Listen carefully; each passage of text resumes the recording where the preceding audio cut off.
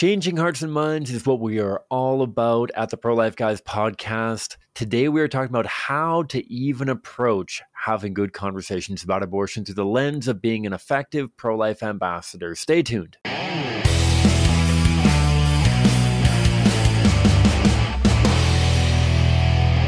Hi folks, welcome back to the Pro-Life Guys podcast, a show dedicated to equipping you with the tools that you need to have compassionate and compelling conversations about abortion so together we can change minds, save lives, and transform our culture. My name is Cam, I am the host of the show.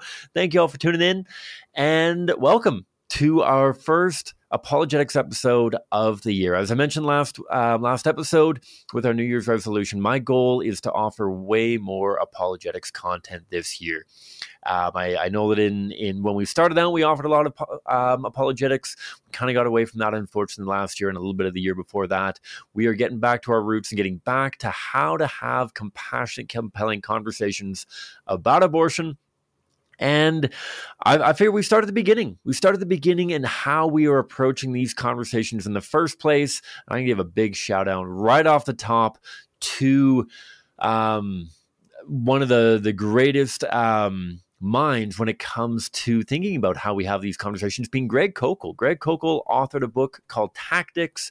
It is required reading for most of our interns. It was certainly required reading when I was an intern. I have recommended it to hundreds of pro-lifers. I have given it to pastors and priests to help them not only navigate conversations about abortion, but any kind of disagreement or misunderstanding or dare I say argument. It's a brilliant book that really frames how are we actually approaching conversations with people that we disagree with, because there's an awful lot that goes into winning arguments. We're going to get into that because, we absolutely have to win the discussions. We have to have superior argumentation and apologetics because the truth is on our side and we need to be able to convey it effectively. Yes. And yet we need to do more than just win arguments. We need to win people through and while we are winning the arguments, while we are demonstrating the accuracy, the complexity, the beauty, the truth, dare I say, of the pro-life worldview. While we are demonstrating that, we also have to show the goodness and the beauty of the pro-life worldview and the people within it, and the people outside of it as well. Right. I think that so often we think about this as a me versus you. For those of you not tuning in on the YouTube channel, you can't see me knock my fists together as a browbeating kind of me versus you fight to the end kind of winner-loser situation. And that's not what we want. Right? We don't want winner-loser situations because what do if you don't think you can win? What do you do if you don't think that you can win at any kind of engagement, whether it's an argument or whether it's a sport or whether it's a board game? I often talk in the workshops that I give about, I play a lot of sports. I'm sure that's come through on a number of my episodes. I'm a player manager in a competitive intermediate men's fastball league. I am hoping this year, Lord willing, to continue to up my game. And I really hope that I can play in the top fastball tournament in the world, the ISC competition in Surrey, BC this year. It'll be in August. I'm really hoping that I can find a roster spot on one of the teams going there. I'm really competitive, but I do a lot of other sports and competitive things as well. And I often make the joke, because it's a little bit more niche, I play a lot of badminton. I don't know how many of you in the audience are badminton players. I play a lot of badminton. And if I challenged you to a game of badminton, a winner-loser kind of thing, not that we're putting any money on it, but maybe it's just our pride on the line, whatever it may be, this is a game within badminton. We're going to play some sets and that kind of thing. If I challenge you to a game of badminton, and you really don't think that you can win, maybe you haven't played badminton since high school, maybe you've never played badminton whatsoever, and you say, okay, Cam knows what he's doing, there's no way that I can win this. What are you going to do in a winner-loser situation? In a winner-loser situation, and you don't think that you can win, you probably don't want to lose. You don't want to just come out and get pounded and have me wipe the floor with you, no offense. And so you're probably going to do one of two things. You are probably either going to avoid the situation entirely. You can say, no, I don't play badminton, or I'm not interested. Or if I know that you play a little bit of badminton, but you still don't think that you can beat me, you're going to say, oh, well, I don't have my racket. I don't have my shoes. I'm not available on Tuesdays. I'm not this, I'm not that. I'm going to avoid the situation entirely. Or if you can't find a way to avoid it, then maybe you're going to try to prevent me from playing my best. Maybe you're going to steal my shoes before the game. Maybe you are going to try to get me confused or smack talk or something like that. I think often, way back in the early days of the show, the original co-host with me, Peter Boss. Peter Boss is fantastic. I love him to bits. Peter, if you're listening, you're the man.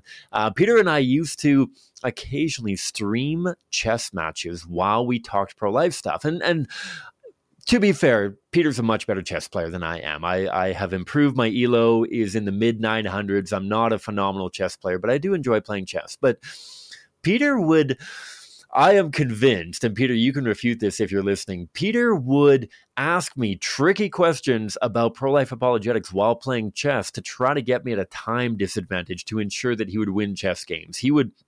We'd be even on time, and sometimes I feel like I'd even be in a stronger position at chess. And then he'd be like, okay, but Cam, what do you do when somebody tells you that they've had an abortion?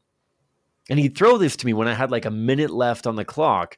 And I'd be like, oh my goodness, I have to offer a good answer to this. And I would stop playing chess and start answering. And all my time would run out and he'd beat me. And so he would trick me into not performing my best. And we see that in the pro-life conversation all the time.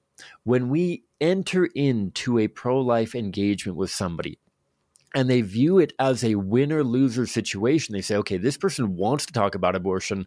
They've probably thought about it. They've probably done their research. They probably know a little bit of what they're talking about. I'm not even going to engage. Oh, no, I don't talk about that. Didn't you know that you're not supposed to talk about religion, politics, or intimacy in polite company? Didn't you know that? This is politics, this is religion. I don't talk about stuff like abortion in general, or I'm going to avoid it, or I'm not going to comment on your social media post or anything like that. We're going to get crickets. We're going to have people avoiding conversations with us about important things like abortion. Or we're going to have people attacking us. Right? Oh, you want to talk about abortion, do you? Well, what about all of your pedophile priests that you have in the Catholic Church? What about all of the corruption within your church? What about this? What about how judgmental you are towards people of the LGBTQ plus community? All this kind of stuff, trying to get us off of our game, trying to get us being defensive because the best defense is a good offense kind of thing. We don't want this to be a me versus you kind of situation. And so how do we avoid that? How do we set ourselves up to be productive in our conversations? Well, Greg Koukl goes into 3 different tools in this book. And we're going to offer, as a prize, a copy of this book. And so we're going to have a contest.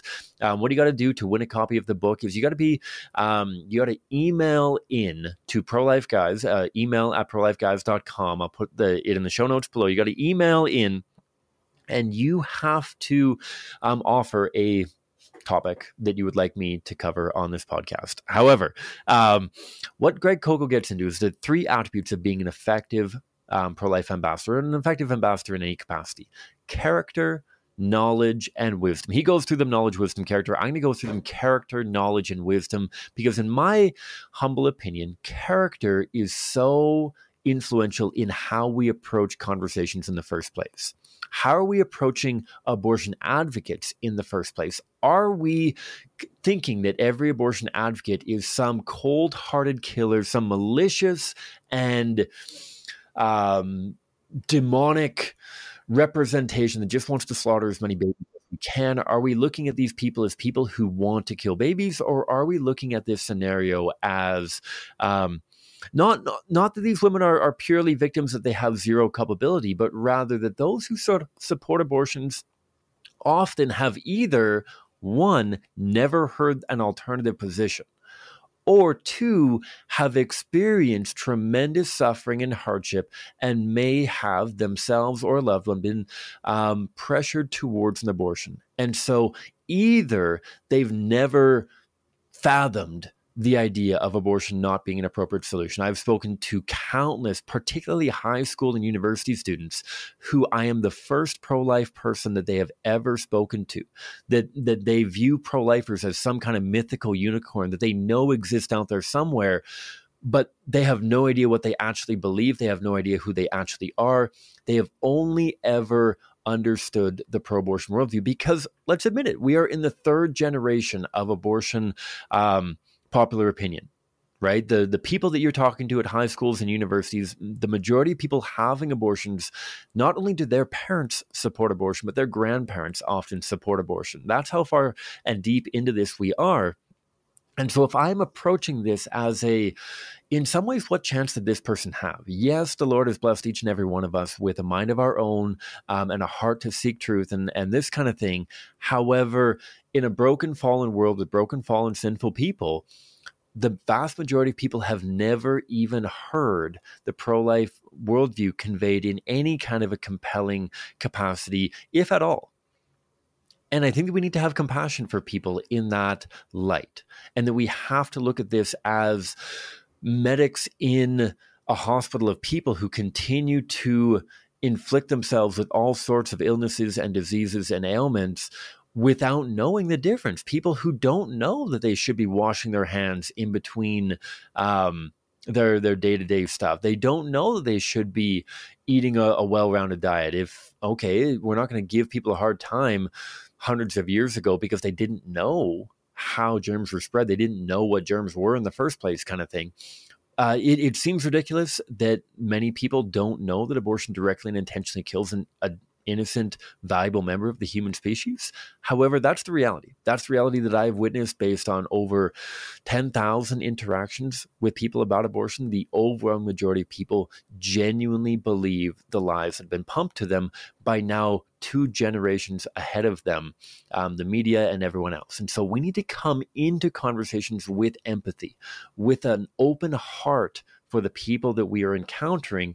And that's why having character is often having an attractive manner. Having an attractive manner that people are willing to engage with, having compassion, being willing to listen to understand, not just listening to respond, and really having a heart for them, because the media has painted pro-lifers often to our shame accurately as people who care more about preborn children than we do about born humans. And so when people have in their minds that we don't care about them, that we don't see value in the person in front of us, how could they ever understand why we value the person not in front of us? If we don't value the person who can be seen, why do we value the person who cannot be seen? We need to value both people. We need to value them equally. We need to demonstrate that to them through all of our actions, through our tone, through our language, through how we are engaging with them. And so first of all, character. Second of all, we need to have knowledge. We need to know what we're talking about. We need to have an informed mind, as Greg Koukl says, an informed mind that is accurate in our understanding. If we are spouting all sorts of inaccuracies and nonsense, if we are saying that a preborn child has a fully functional and rational brain at 6 weeks gestation, that's simply untrue. If we are saying that a 12-week-old embryo can survive outside of their mother's womb and be brought to full term and survive without any kind of support, that's not true. If we are pretending that hard circumstances don't exist and that in a first world country like Canada, that no hardship ever enters into the hearts and minds and experiences of mothers and fathers, then that is just not true. If we believe that every foster home or adoptive family is loving and supportive and perfect angels, that is simply not true. We need to have an accurate understanding of the reality of abortion in Canada, an accurate understanding of prenatal development, an accurate understanding of our arguments. And that's where hopefully this podcast can come in. And so you need to have an attractive manner that people are willing to engage in the first place. You need to have an informed mind for how you understand the arguments at play and the information necessary and requisite for these engagements. And third and finally, we need to have wisdom. We need to have an artful method, as Greg Koukl says, in conveying this information. This is the whole lens of how we approach. I often talk about how character is how we approach. Knowledge is something that you gain to go into conversation, and wisdom is something that you learn through conversation. Wisdom often is knowing what to say when. How do you demonstrate particular points? How do you ask the right questions? How do you draw people towards the pro-life worldview so that it's not just a stream of consciousness, a whole bunch of random, true and accurate and heartfelt facts about preborn children and prenatal development and supporting mothers and fathers, but rather an artful method in actually having understood where the person we're talking to is at, being able to respond in kind and with appropriate, relevant, realistic, and relatable analogies and questions, and building common ground, as we're going to get into in future episodes. And so I often want to tie this together by saying that I often make the joke in my apologetics workshops, the cheesy joke that your parents might get better than you do. But there's a band in the 80s and 90s called Meatloaf, and they had a song called 2 out of 3 Ain't Bad. 2 out of 3 ain't bad, but it ain't great either. That what happens if we have knowledge and wisdom? What happens if we're really smart and really quick-witted and we always have the right thing to say, but we don't demonstrate character? I'm sure that you can think of people in your own life, and maybe you yourself. I know that I have been this person on far too many occasions, having the knowledge and having the wisdom to say the right thing when, but not having the character. How do those conversations go? Often they are very short and they are very heated.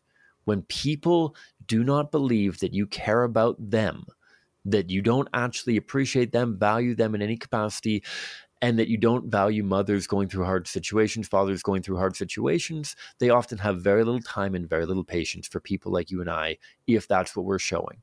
If we don't have character, we're going to have short, angry conversations that are going to end, and that minds are not going to be changed, and hearts are not going to be changed, and lives are not going to be saved. If we have character, if we're really kind and polite and genuine, and we have wisdom in that we are eloquent and we can make things sound really nice, but we don't know what we're talking about. If we're misleading in our information, if we're inaccurate in our information, if we are simply, we don't know, if we can't offer any kind of an answer, let alone a wrong answer for a question asked, how are those conversations going to go? Well, they're not going to be heated, but they're still going to be really short. And they're often going to be very condescending. They're often going to be that proverbial pat on the forehead of, oh, that's so nice that you guys are out here trying to protect preborn babies. That's so quaint and so cute, but so naive. I wish that we lived in the perfect world that you believe that we live in, that mothers and fathers don't need abortions. I wish that all of this was true that you're saying to me, but it's simply not. Mothers need abortions. That's so nice.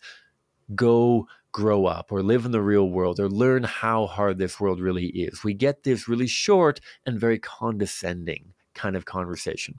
And finally, if we have knowledge and we have character, but we don't have wisdom, we don't know what to say when, and we're just a really kind, really polite, really caring, really knowledgeable person, then we're going to have really long conversations. And that might be a step in the right direction, but we're also going to have very confusing conversations. If we're just kind of shooting from the hip and saying whatever comes into our mind without any kind of a roadmap, without any kind of a coordinated process for how we're having conversations, then we're going to have really long, really well-meaning, really enjoyable even, but really ineffective and really confusing conversations. And so we need all three.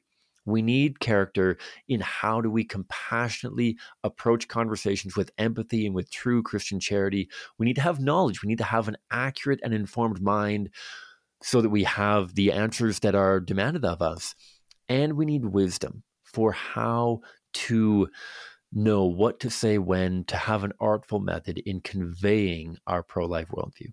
And so that's how we want to be approaching conversations. That is the whatever 10,000 feet elevation, aerial view, bird's eye view. This is the lens through which we want to approach pro-life conversations. I hope that makes sense. Again, we're doing a giveaway. If you want a giveaway book, email me at at prolifeguys.com with a topic that you want me to cover, an apologetics question or area of focus that you want me to cover. You'll be entered into the draw. We'll do the draw in a week or two, and we'll announce the winner of the draw. You'll get a copy of Tactics by Greg Koukl. Phenomenal read. Highly recommend it. And with that, we're going to wrap up our first episode. I hope that some of these episodes can be a little bit tighter than they have been in the past. I hope that they're helpful for how you're having conversations. Don't forget to register for our online crash course, January 19th and 20th. If you're listening to this after the crash course has happened, you can still purchase all of the recordings for $10. You get all of the recordings. We give 5 talks over the course of the weekend, all recorded, all can be yours for $10. I know that you can get a lot of the content through the podcast as well, but this is a bit of a fundraiser for the show to help us continue to grow, to send thank you gifts to our wonderful guests that are coming on the show to help cover some of the overhead cost of the software and hardware that go into recording the show. So thank you a ton for tuning in. May God bless you abundantly wherever you're at. Hope hours are left in your day.